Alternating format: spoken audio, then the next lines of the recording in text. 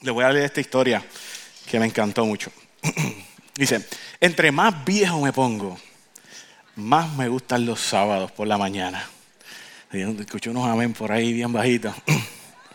A lo mejor es porque hay este callar, esta solitud que viene con levantarme yo primero en la mañana, ¿verdad? Y no estar lleno y preocupado de que tengo que ir a trabajar. De todas maneras, sábado por la mañana es muy, muy agradable. Hace unas semanas atrás, yo estaba caminando por el basement, ¿verdad? La parte de abajo de la casa, el sótano, gracias. Iba con una taza de café caminando por el sótano de la casa, como cualquier otro sábado en la mañana. Y suele ser que ese iba a ser un día para aprender una gran lección. Cuando prendí el radio en la mañana, escuché esta voz de este hombre que era una voz tremenda, era una voz profunda, esa voz de oro, que tú dices como que, wow, puede ser que yo aprenda algo con la voz de ese hombre.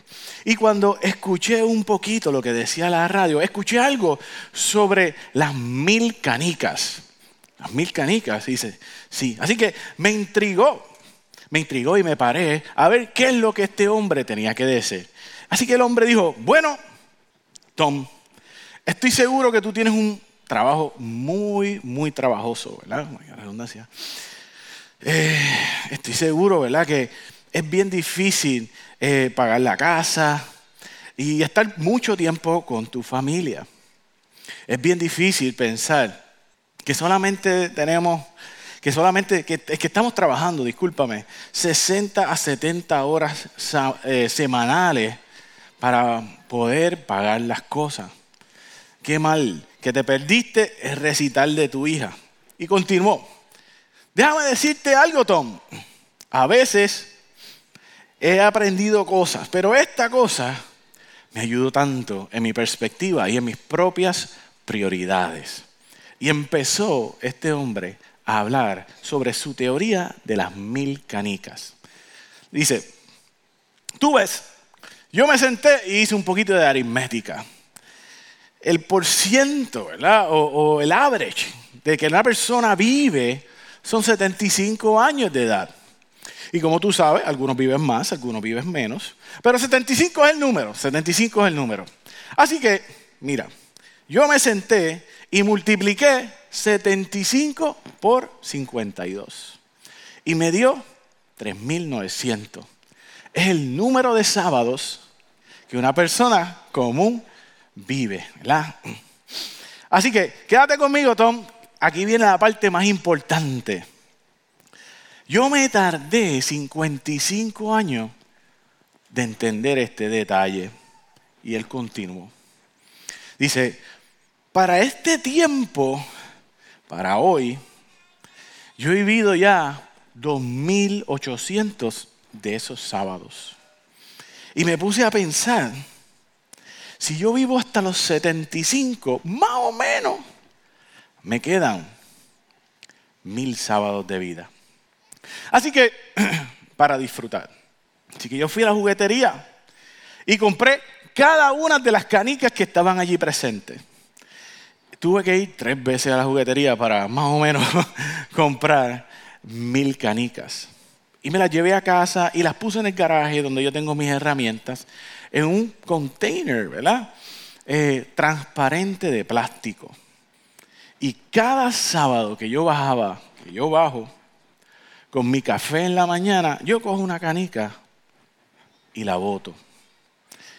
Encontré que viendo las canicas disminuir, me enfoca en lo que son las cosas realmente importantes de la vida.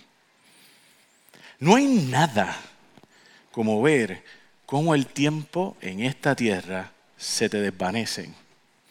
Nada más te ayuda a mantener tus prioridades derechas. Así que déjame decirte algo, Tom, antes de irme y cerrar este pedazo, ¿verdad?, de radio. Antes de irme con mi esposa a tener desayuno ahora en la mañana. Esta mañana, Tom, yo saqué mi última canica del container de plástico. Así que entiendo que si llego hasta el sábado que viene, ha sido tiempo que se me ha regalado. Y todos nosotros necesitamos un poco más de tiempo. Así que ha sido un placer conocerte, Tom. Espero que tengas mucho tiempo para pasar con tu familia y espero escucharte de nuevo el sábado que viene. Él dice, el que narra esta historia, que en ese momento, como aquí, se podía escuchar si caía un alfiler en el piso. Y el hombre dice, yo tenía planificado arreglar una antena ese día. Y después iba a trabajar con unos compañeros, pero fui arriba donde mi esposa, le di un beso y le dije, mi amor, vamos a desayunar con los nenes hoy. La esposa con una sonrisa dijo, ¿y esto? ¿Qué pasó? Oh, no, nada especial. Es que han pasado demasiados sábados sin que estemos juntos con los niños. By the way, cuando vayamos de camino a desayunar, ¿nos podemos pagar en la juguetería? Necesito comprar algunas canicas. Bienvenidos a la comunidad cristiana de Arecibo, hermanos. Nosotros estamos viviendo avivamiento y yo creo que Dios nos quiere mostrar o reenfocar en las cosas que son importantes para nosotros. Yo quiero que ustedes busquen Juan 4, del 1 al 14. Vamos a ir brevemente sobre esta porción bíblica, pero yo quiero que cuando ustedes vayan a su casa hoy o mañana, ustedes la lean nuevamente, por favor.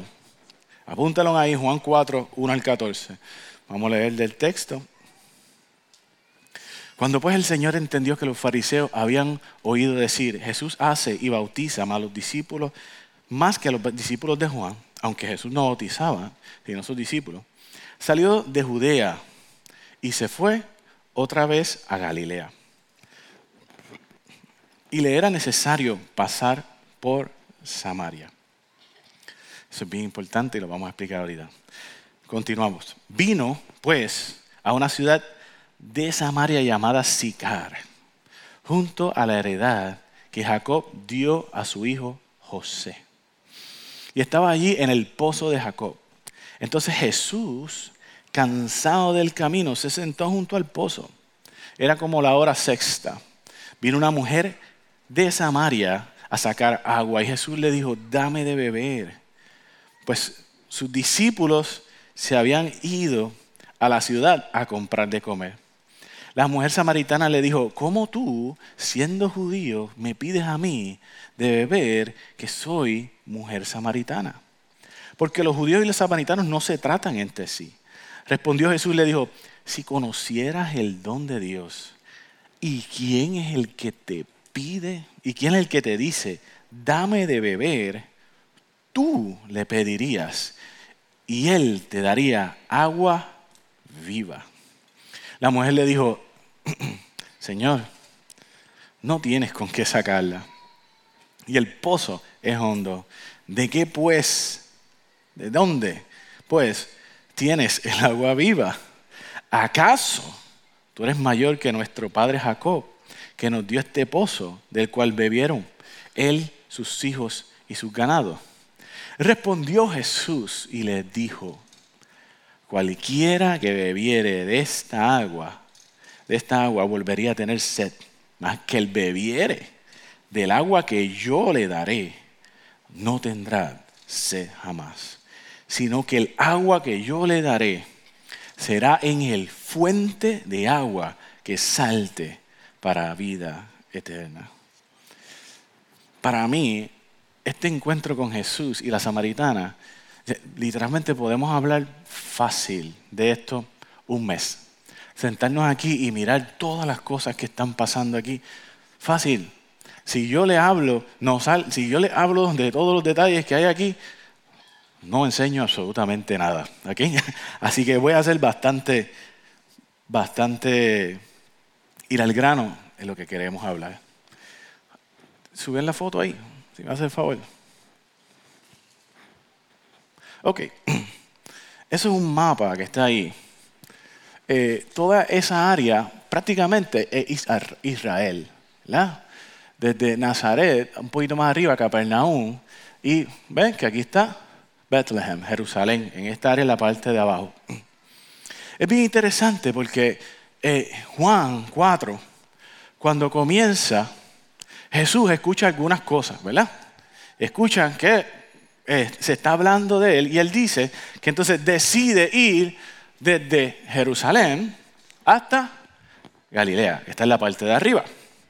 Esas 3 líneas entrecortadas que están ahí son las 3 rutas que se deben coger para llegar desde Galilea a Jerusalén, que era lo más común, o en este caso, que Jesús desde Jerusalén hasta Galilea. Porque son importantes, porque la línea verde que está aquí, ¿verdad? Este es el famoso camino de Emaús, ¿verdad? El que va hacia la izquierda. La verde es por el camino de Emaús hasta Galilea, y de esas 3 vías, es la menos común. ¿Por qué? Es uno de los viajes más largos. En vez de ir por el mismo medio, tengo que ir por la costa. Y en la costa, una de las cosas que pasa es que cambia el clima, hay muchos peligros. Y uno de los peligros más grandes es que pasa por ese puntito que se llama ahí Monte Gerizim, Monte Ebal. Y arriba dice Samaria. Ningún judío quería pasar por Samaria. La otra ruta, que era la más común, es la ruta color roja. Una de las cosas que notamos rápidamente en la ruta roja es que hay que cruzar, ¿qué? El río Jordán. Hay que cruzar literalmente el río para llegar desde Jerusalén hasta la parte de arriba de Israel. Y no solamente eso, se le añade una semana de viaje.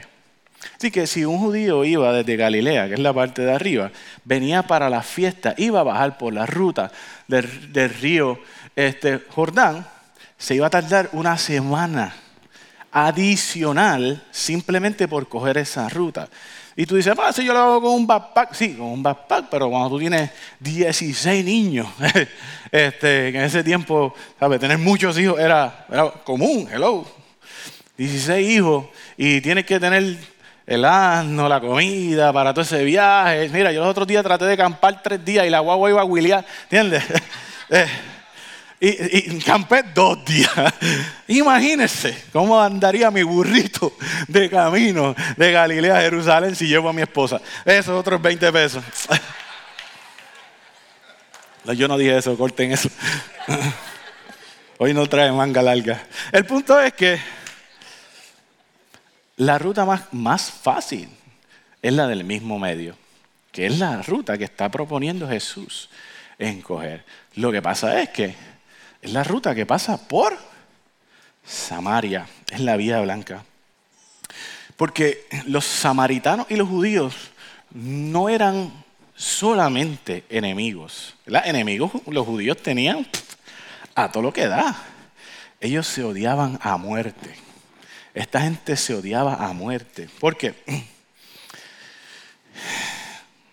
si un judío pasaba por Samaria para ir a la fiesta y brincarse los 7 días adicionales, lo que iba a pasar era que los samaritanos los iban a saquear, los iban a golpear, muy probablemente los iban a matar y a toda su familia. Así estaba la situación entre ellos. Dice, Cris, ¿y por qué rayos, verdad? Y aguántese conmigo ahí que le tengo que dar este background para que podamos entender el contexto de Jesús sentado en el pozo, ¿verdad? Porque si volvemos a Génesis, Jacob, ustedes se acuerdan de Jacob, ¿verdad? Jacob tenía 12 hijos. Uno de ellos se llamaba como José, ¿verdad? Que es el que los hermanos vendieron, todo este revolú. Finalmente, José se convirtió en una pieza clave en el plan de Dios para la preservación del pueblo de Israel. Porque en medio de una hambruna donde todo el mundo se estaba muriendo, Dios le dio a José las herramientas y no solamente eso, la visión de crear unos tipos de almacenes de comida para preservar al pueblo de Israel. Así que finalmente José lo que hizo fue Dios hizo a través de José evitar que el pueblo de Israel desapareciera en una hambruna. Pero cuando Jacob murió, le dio 2 profecías a José. La primera es que él iba a recibir una doble porción, ¿verdad? Y la segunda es que sus hijos, Efraín y Manasés, iban a gobernar, que iban a ser parte de las 12 tribus.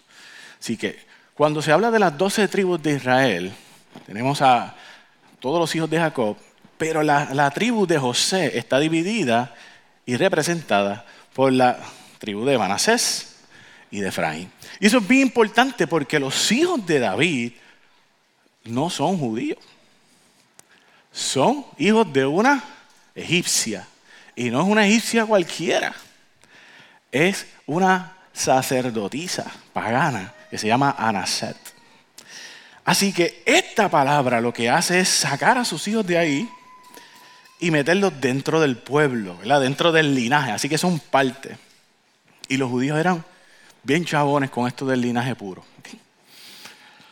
Pero cuando ocurre todo esto, ¿verdad? Que el pueblo está ahí, el pueblo es liberado, se forma Israel.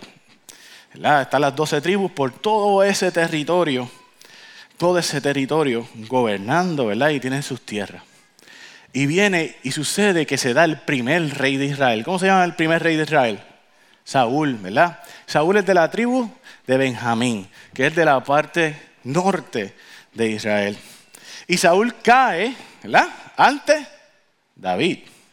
Y David, así que David es de la tribu de Judá, que está en el lado sur, más cerca de Jerusalén.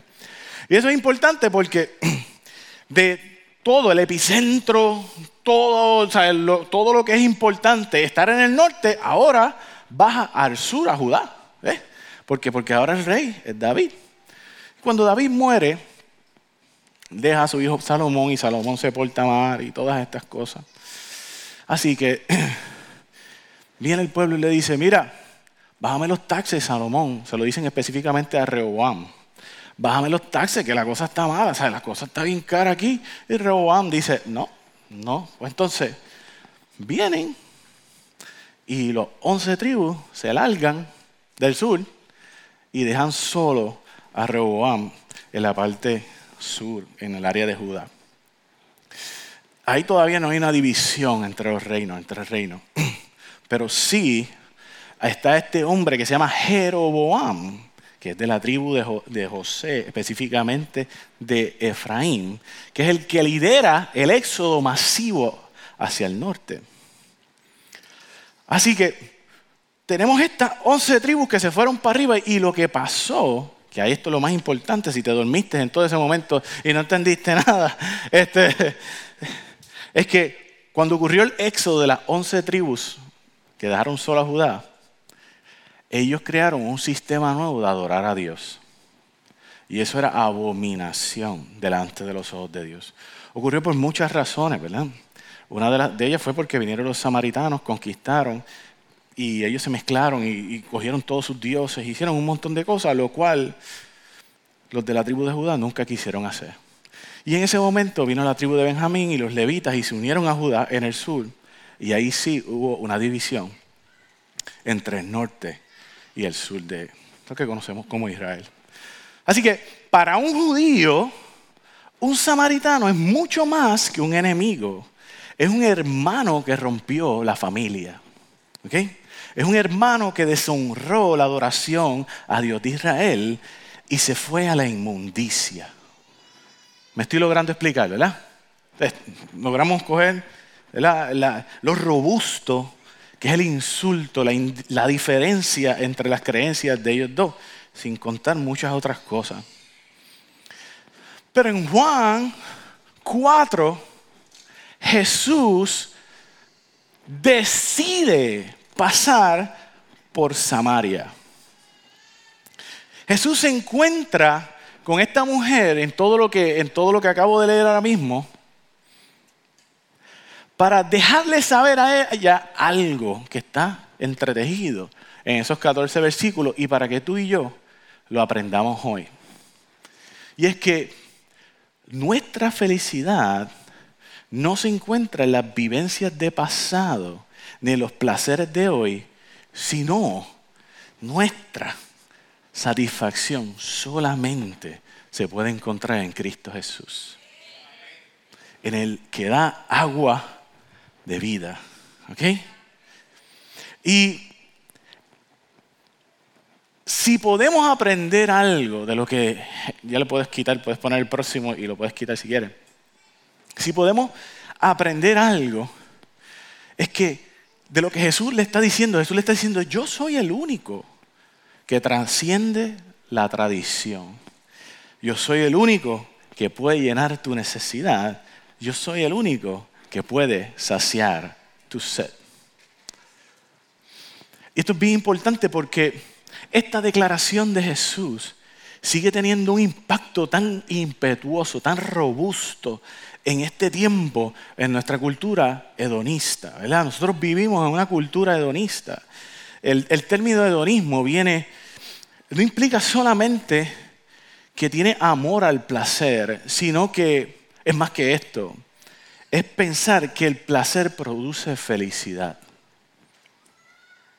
Así que, como meta de vida, nuestra cultura hedonista tiene devoción en la búsqueda del placer. Porque el placer es la meta más alta de la vida. Amén.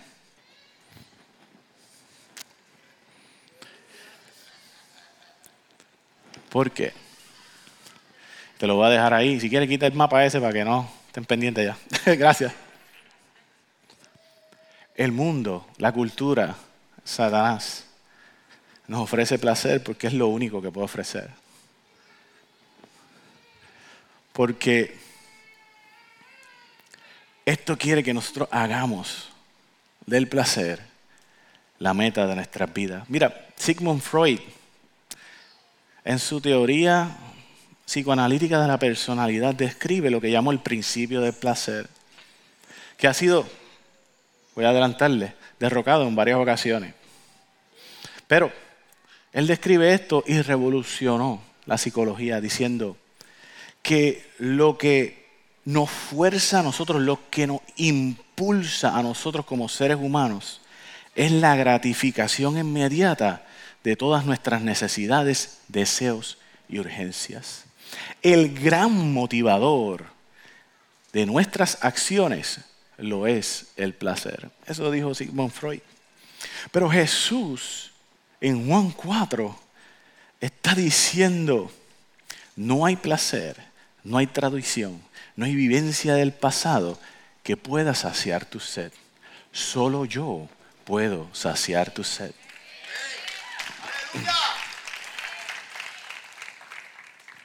Es bien interesante y podemos entrar bien profundo en este tema, pero ustedes ven el disloque que hay en la conversación de Jesús con la samaritana, ¿verdad? Porque Jesús está hablando espiritualmente y ella está hablando carnalmente. Y es como si Jesús estuviese acá y ella no ha empezado la conversación todavía. Es como que le está pasando por arriba de la cabeza el asunto, ¿verdad? Así que nuestra necesidad es espiritual, no es carnal. Cuando el mundo ofrece placer como meta, Jesús lo ofrece como una añadidura a la satisfacción de nuestras vidas. Y vamos a profundizar en este punto. ¿Por qué? Porque hay tal cosa como comer y no alimentarse. ¿Usted ha escuchado eso? Y eso es súper cierto, ¿verdad? Tú comes y te quita el hambre por un ratito, pero no necesariamente satisface el alimentarse. Ejemplo, hay una condición que se llama pica. Esta condición le da mucho a las mujeres embarazadas, ¿verdad? Y esta condición lo que hace es que te da con comer cosas extrañas, ¿verdad? Yo he tenido mujeres embarazadas que, por ejemplo, el libro dice que comen hielo, ¿verdad? Mujeres embarazadas comiendo hielo, mujeres embarazadas comiendo arroz crudo, arena, acerrín, eso es una realidad, ¿verdad? Eso es una realidad. No es que te diga, papi, a las 1 de la mañana, papi, tráeme McDonald's. Eso no es pica, eso es otra cosa y eso es un tema para otro día, ¿verdad? Ahí yo, mira, Burger King, fíjate. Hay un app para eso, si no me creas, pregúntale a Wilber.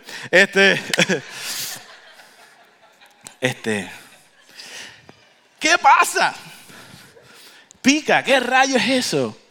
Generalmente eso es un síntoma, no una condición, que está asociada a anemia, ¿verdad? Esta persona, las personas anémicas que tienen la hemoglobina bajita, les gusta comer hielo. Vamos a dejarlo porque ese es el más común, por 2 razones que se han visto científicamente. Lo primero es que como tú tienes la hemoglobina bajita, el oxígeno en el cuerpo, quien transporta el oxígeno, ¿verdad?, está abajo. Así que es difícil concentrarte. Y el hielo te ayuda, el masticar hielo y el comer hielo te ayuda a concentrarte. Si no me lo creen, pues la próxima vez que le dé ganas de comer hielo, mastique chicle. Va a ser exactamente lo mismo. Pero la razón que generalmente se produce esta condición que se llama pica es por la falta de hierro, ¿verdad? Porque la anemia más común es la Iron Deficiency Anemia, ¿verdad? Que es anemia con deficiencia de hierro. Y la mujer o el paciente anémico está buscando el hierro donde no hay. Ya saben por dónde voy por ahí, ¿verdad? El cuerpo está tratando de llenar la necesidad de su deficiencia en un lugar que no puede satisfacer su necesidad. El cuerpo está buscando en el lugar incorrecto. Hay veces que en nuestra vida nosotros tenemos deseos que son moralmente aceptables o moralmente inaceptables, que son alarmas de una necesidad mayor que es Cristo en nuestras vidas. ¿Por qué quiero complacer a todo el mundo todo el tiempo? ¿Por qué necesito la aceptación de esa persona en particular o de ese grupo en particular? ¿Por qué necesito comprarme ese artículo que la realidad es que no lo necesito? ¿Por qué necesito comerme ese plato extra de comida cuando ya estoy lleno? ¿Por qué necesito darle a mi cuerpo algo que él no necesita? Porque estamos comiendo, pero no nos estamos alimentando. Estamos buscando satisfacción en cosas que no nos pueden satisfacer. Solo Cristo puede llenar esa área en nuestras vidas.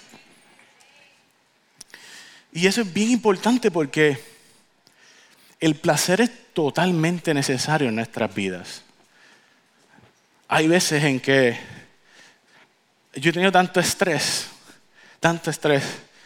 que yo he dicho, vamos para el mall, ¿entiendes? ¿Qué tú vas a comprar? Absolutamente nada. Dice, vamos para el mall, vamos a dar una vuelta, comprar un açaí, qué sé yo, cómprame algo. Y es como que un método de... Y Dios hizo el placer para nuestro recreo, ¿verdad? Pero hay un orden establecido, bíblico, para todas las cosas.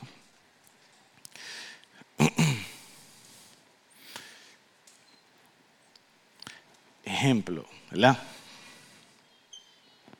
La intimidad entre el hombre y la mujer. Este es un ejemplo simplemente de los muchos, pero vamos a tirarlo aquí, ¿ok? Ustedes saben, los que saben un poquito de Biblia, saben que el libro más sexy de la Biblia, ¿cuál es?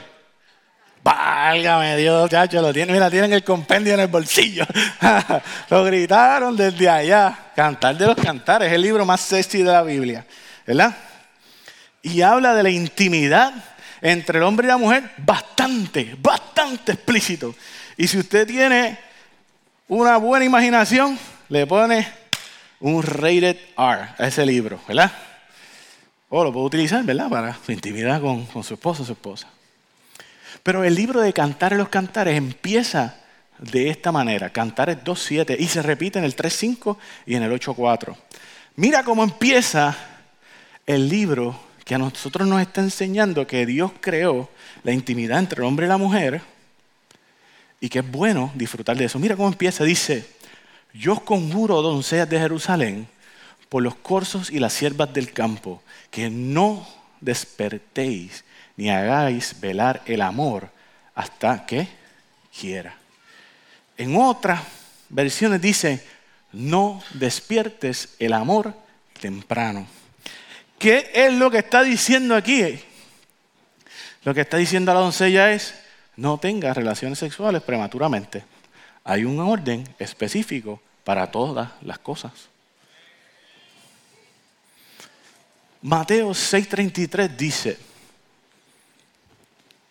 mas buscad primeramente el reino de Dios y tu justicia, y todas estas cosas os serán añadidas. ¿Qué cosas van a ser añadidas, hermanos, en nuestra vida después que busquemos el reino de Dios y justicia? Los 33 versículos anteriores, que habla de ropa, comida, protección, literalmente todo. Pero hay veces que nosotros estamos tan enfocados en la parte de todas estas cosas que se nos olvida que Jesús dijo, buscad primero el reino de Dios y su justicia. Porque las demás cosas, Él te las va a dar. Él te las va a dar.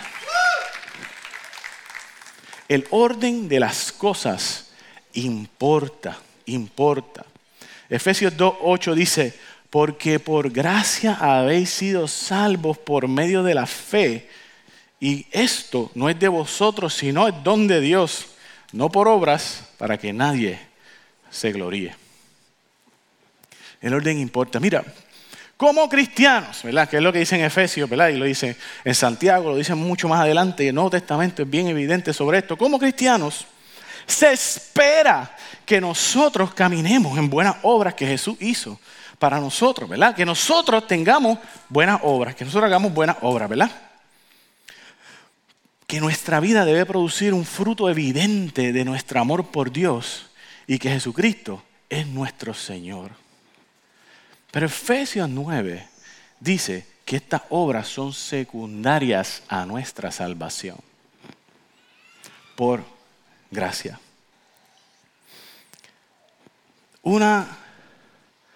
Yo creo que de las tareas, o vamos a decir, la misión más difícil o más intensa que yo tenía que hacer en mi vida, ha sido pasar la reválida de medicina, la primera. Y la primera vez que yo cogí la reválida de medicina, yo creo que fue, no sé, como en el 2008, yo no la pasé por 2 puntos. Y la realidad es que yo no sabía por qué no la había pasado. Porque estaba fácil. Yo no sabía. Porque yo era top de mi clase. Inclusive, de la mayoría de estos temas, yo había dado tutoría a los otros estudiantes de medicina que pasaron el examen. ¿Ves? Así que había dado tutorías de todo esto en la universidad, había dado química orgánica, me había ido bastante bien, ¿sabe? Había dado tutoría de fisiología cardiovascular. Cuando se hacían los grupos para estudiar, pues yo era un tipo que era, pues, referencia de algunos materiales. Ya, bueno, yo me acuerdo que llegaba un momento en que yo te podía decir, la tabla es así y está en la parte de abajo, en la primera línea dice tanto, la del medio tanto, la de abajo tanto, y puede estar entre esta y esta página. Literalmente no era una botella porque era un año estudiando, año y medio. Pero no pasé el examen. Y el primer paso fue aceptar que no pasé el examen porque yo pedí una revisión al gobierno federal.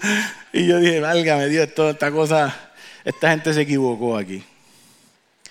Así que yo necesitaba ayuda porque yo no sabía, porque yo no había pasado, porque me sabía el material.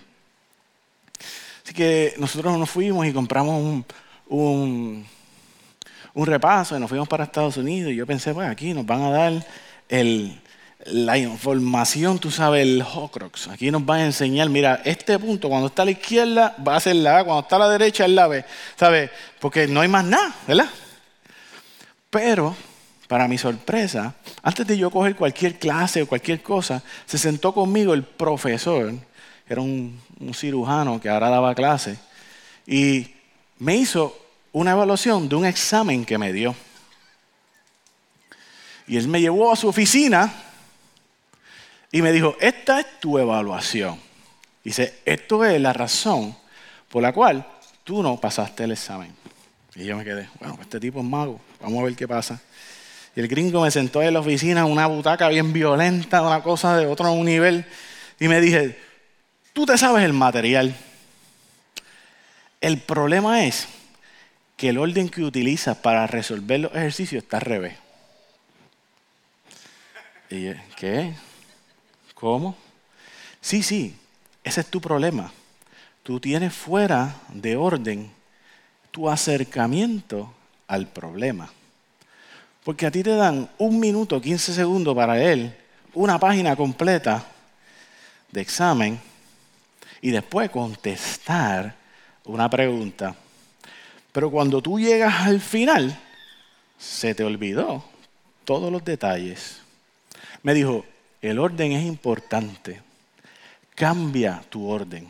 Empieza por la pregunta y después lees la viñeta.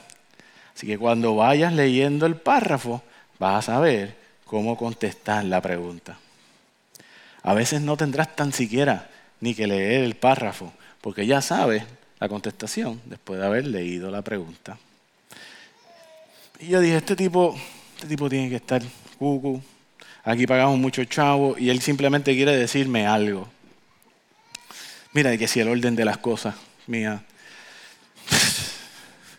Yo me acuerdo que yo cogí el examen, el primer día que llegamos, yo saqué un 300 algo. Él me dijo eso y antes que se acabara la semana me dieron otro examen y saqué casi 1000 puntos.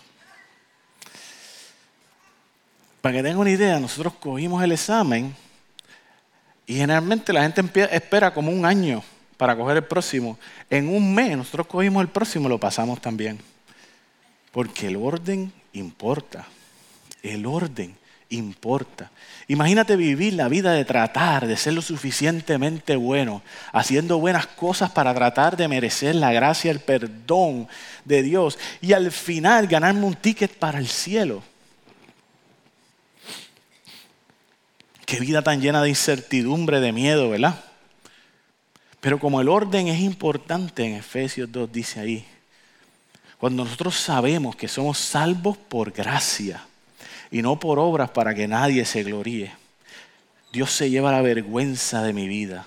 Él se lleva el miedo de que yo nunca podré comprar o pagar la salvación que hay sobre mi vida. Y las buenas obras por las cuales yo camino hoy son el resultado de un corazón salvo, agradecido de su inmerecido favor. Y nunca voy a poder ganármelo.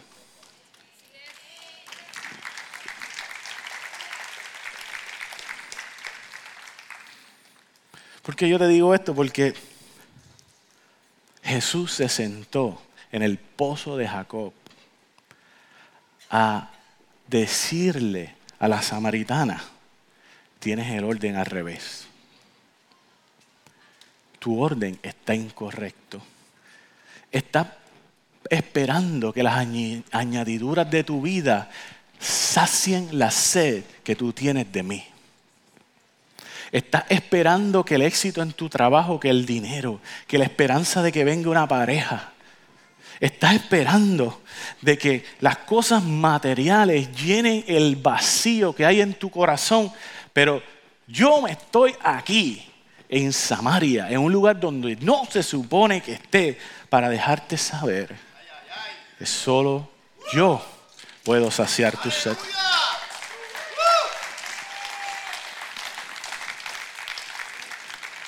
Solo yo voy a saciar mi sed. Y con esto voy llegando a la conclusión. Ay, Dios. Todos los años este profesor de universidad empieza su clase haciendo este gesto. Yo no sé si ustedes lo han visto por internet, pero es un gesto real. Él empieza y pone una vasija de cristal al frente del anfiteatro donde está toda todos los estudiantes. Y la pieza, la vasija es bastante grande de cristal. Y coge 12 piedras como el tamaño de un puño y las va metiendo poco a poco dentro de la vasija. Generalmente cuando él termina de meter las 12 piedras, le pregunta a los estudiantes, ¿la vasija está llena? Y todo el mundo dice, sí. Él coge entonces desde debajo de la mesita, saca un baldecito de gravilla, se lo tira poco a poco, y la gravilla va llenando el entrepiedras, ¿verdad? Y ahora le pregunta a los estudiantes, ¿y ahora está llena la vasija? Y están un poco más escépticos, así que le dicen, a lo mejor. Él coge y saca un baldecito de arena y se lo echa, y la arena llena el entremedio de la gravilla y las piedras del envase. Y ahora la vasija está llena. Y todo el mundo dice, no. Y él coge y con un vaso de agua y se lo echa hasta que se llene. Y él dice, ¿cuál es la enseñanza de este ejercicio? Y allá está aquel que siempre está perdido y dice que entre más llena que esté tu agenda, cabe algo más. Eso es para decirle, papi, vete y no vuelva, ¿entiendes? Y el otro dice, al final echaste el agua, ¿verdad? Pues al final del día nos damos un trago, no importa el mucho trabajo que haga. Y dice como que no. La importancia de este ejercicio es que las piedras grandes van primero. Las cosas importantes de nuestra vida tienen que tener la prioridad. Y eso no es negociable con Cristo. Eso no es negociable. Hermano, no hay nada en este mundo que pueda llenar tu vida sino Cristo Jesús. Jesús hizo una misión extravagante, y esta es la conclusión que sí me pueden ayudar con el piano, ¿verdad? Jesús hizo una misión súper extravagante para dejarle saber a la samaritana que lo entendió, ¿verdad? La samaritana se convirtió en una apologeta, se convirtió en una evangelista de las nuevas buenas de Cristo en Samaria y alrededor, para decirle a ella, mano, que solo Él puede saciar la sed que hay en nosotros. Así que, si amigo de tú nos visitas hoy o nos estás viendo en las redes, tú me escuchas y te sientes bien vacío, nada te puede llenar. Yo te tengo una noticia, nada te va a llenar. No pongas tu esperanza en la próxima promoción. No pongas tu esperanza en el próximo paso. No pongas tu esperanza en la próxima pareja. No pongas tu esperanza en lo material. Nada te va a llenar. Solamente Cristo te puede llenar. Y hermano, que tú estás aquí, ¿verdad? Hermanos en la fe, que tú me escuchas. Puede ser que tú encuentres áreas en tu vida donde estés llenando un vacío con otras cosas. Puede ser que tú estés haciendo compras impulsivas, tengas una necesidad de aceptación, como hablábamos ahorita, que estés llenando ese vacío en tu vida con un placer sin control, con drogas y otras. Pero puede ser que en tu vida la prioridad no sea Cristo. Así que yo quiero exhortarte esta mañana, antes de hacer el llamado, a que tú permitas que el agua que salta para la vida, toque esa área en tu vida. Dile ahí donde tú estás, Espíritu Santo, escudriñame. Hay algo en mi vida que yo quiero llenar con algo que no eres tú. Tú no necesitas, yo no necesito más éxito. Yo necesito más de Cristo. Yo necesito ser aceptado por gente en particular. Yo necesito más de Cristo. Y Él añade todo lo demás. Esto es bien importante porque como comenzamos al principio y volvemos a la primera historia, una de las cosas en nuestra vida, una de las muchas cosas que nosotros no tenemos control en nuestra vida es el tiempo que tenemos. Independientemente tengas 5, 18, 80, tú no sabes cuánto tiempo de vida a ti te queda. El mes pasado murió una influencer que se llamaba Sana Sonova de Instagram. Una mujer de 39 años que era absolutamente vegetariana, a nivel de que no comía, brócoli crudo es lo que comía. Y murió. Joe Linder murió el mes pasado también, un influencer, bodybuilder, fisiculturista. A los 30 años se le apagó la luz. Santiago 4, 13 al 15 dice: oíd ahora los que dicen, hoy o mañana iremos a tal o cual ciudad y pasaremos allá un año. Haremos negocio y tendremos ganancias. Sin embargo, no sabéis cómo será vuestra vida mañana. Sois un vapor que aparece por un poco de tiempo y luego se desvanece. Más bien deberías decir: si el Señor quiere, viviremos y haremos esto o aquello. Jesucristo es el único que puede saciar la sed de esta vida tan efímera. Jesucristo es el único que te puede permitir sentir y experimentar saciedad en todas las cosas que hacen. Tanta gente ha sido recipiente de las demás cosas y no han sido saciados. George Harrison, el guitarrista de los Beatles, le dijeron en una entrevista, dice: ¿cómo se siente ser el guitarrista más famoso de la banda pop más reconocida de la historia?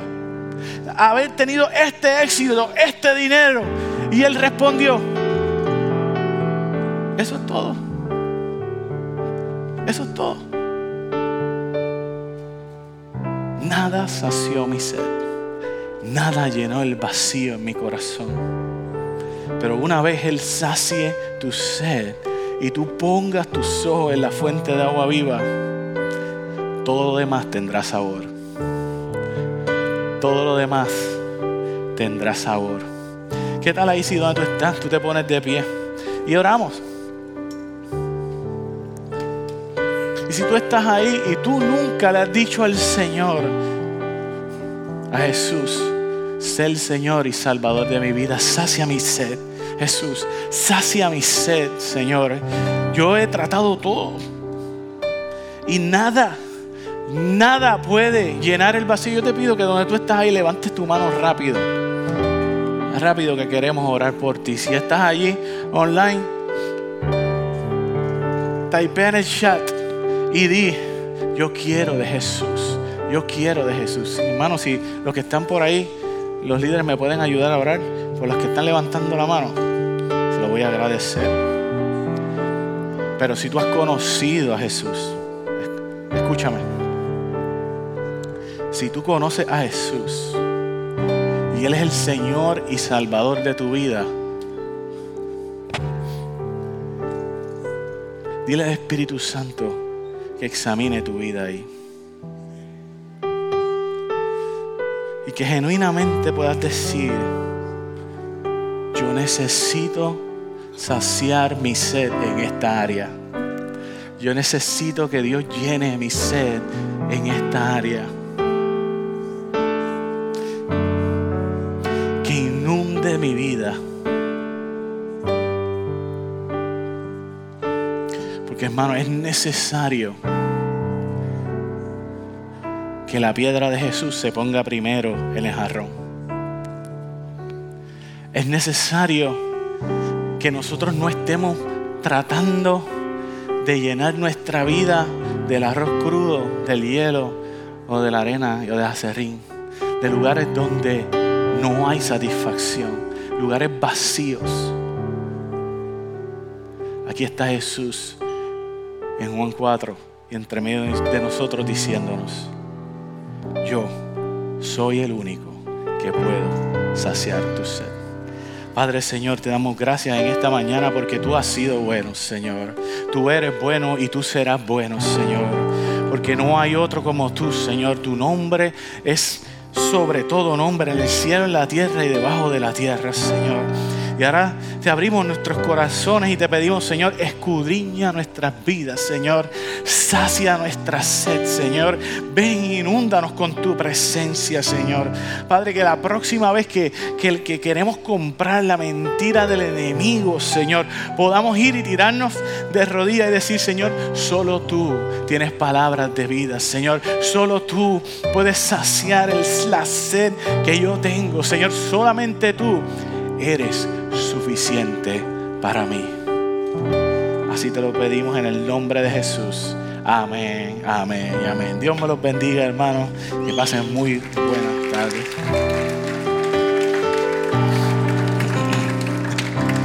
Amén, amén, amén, amén. Bendito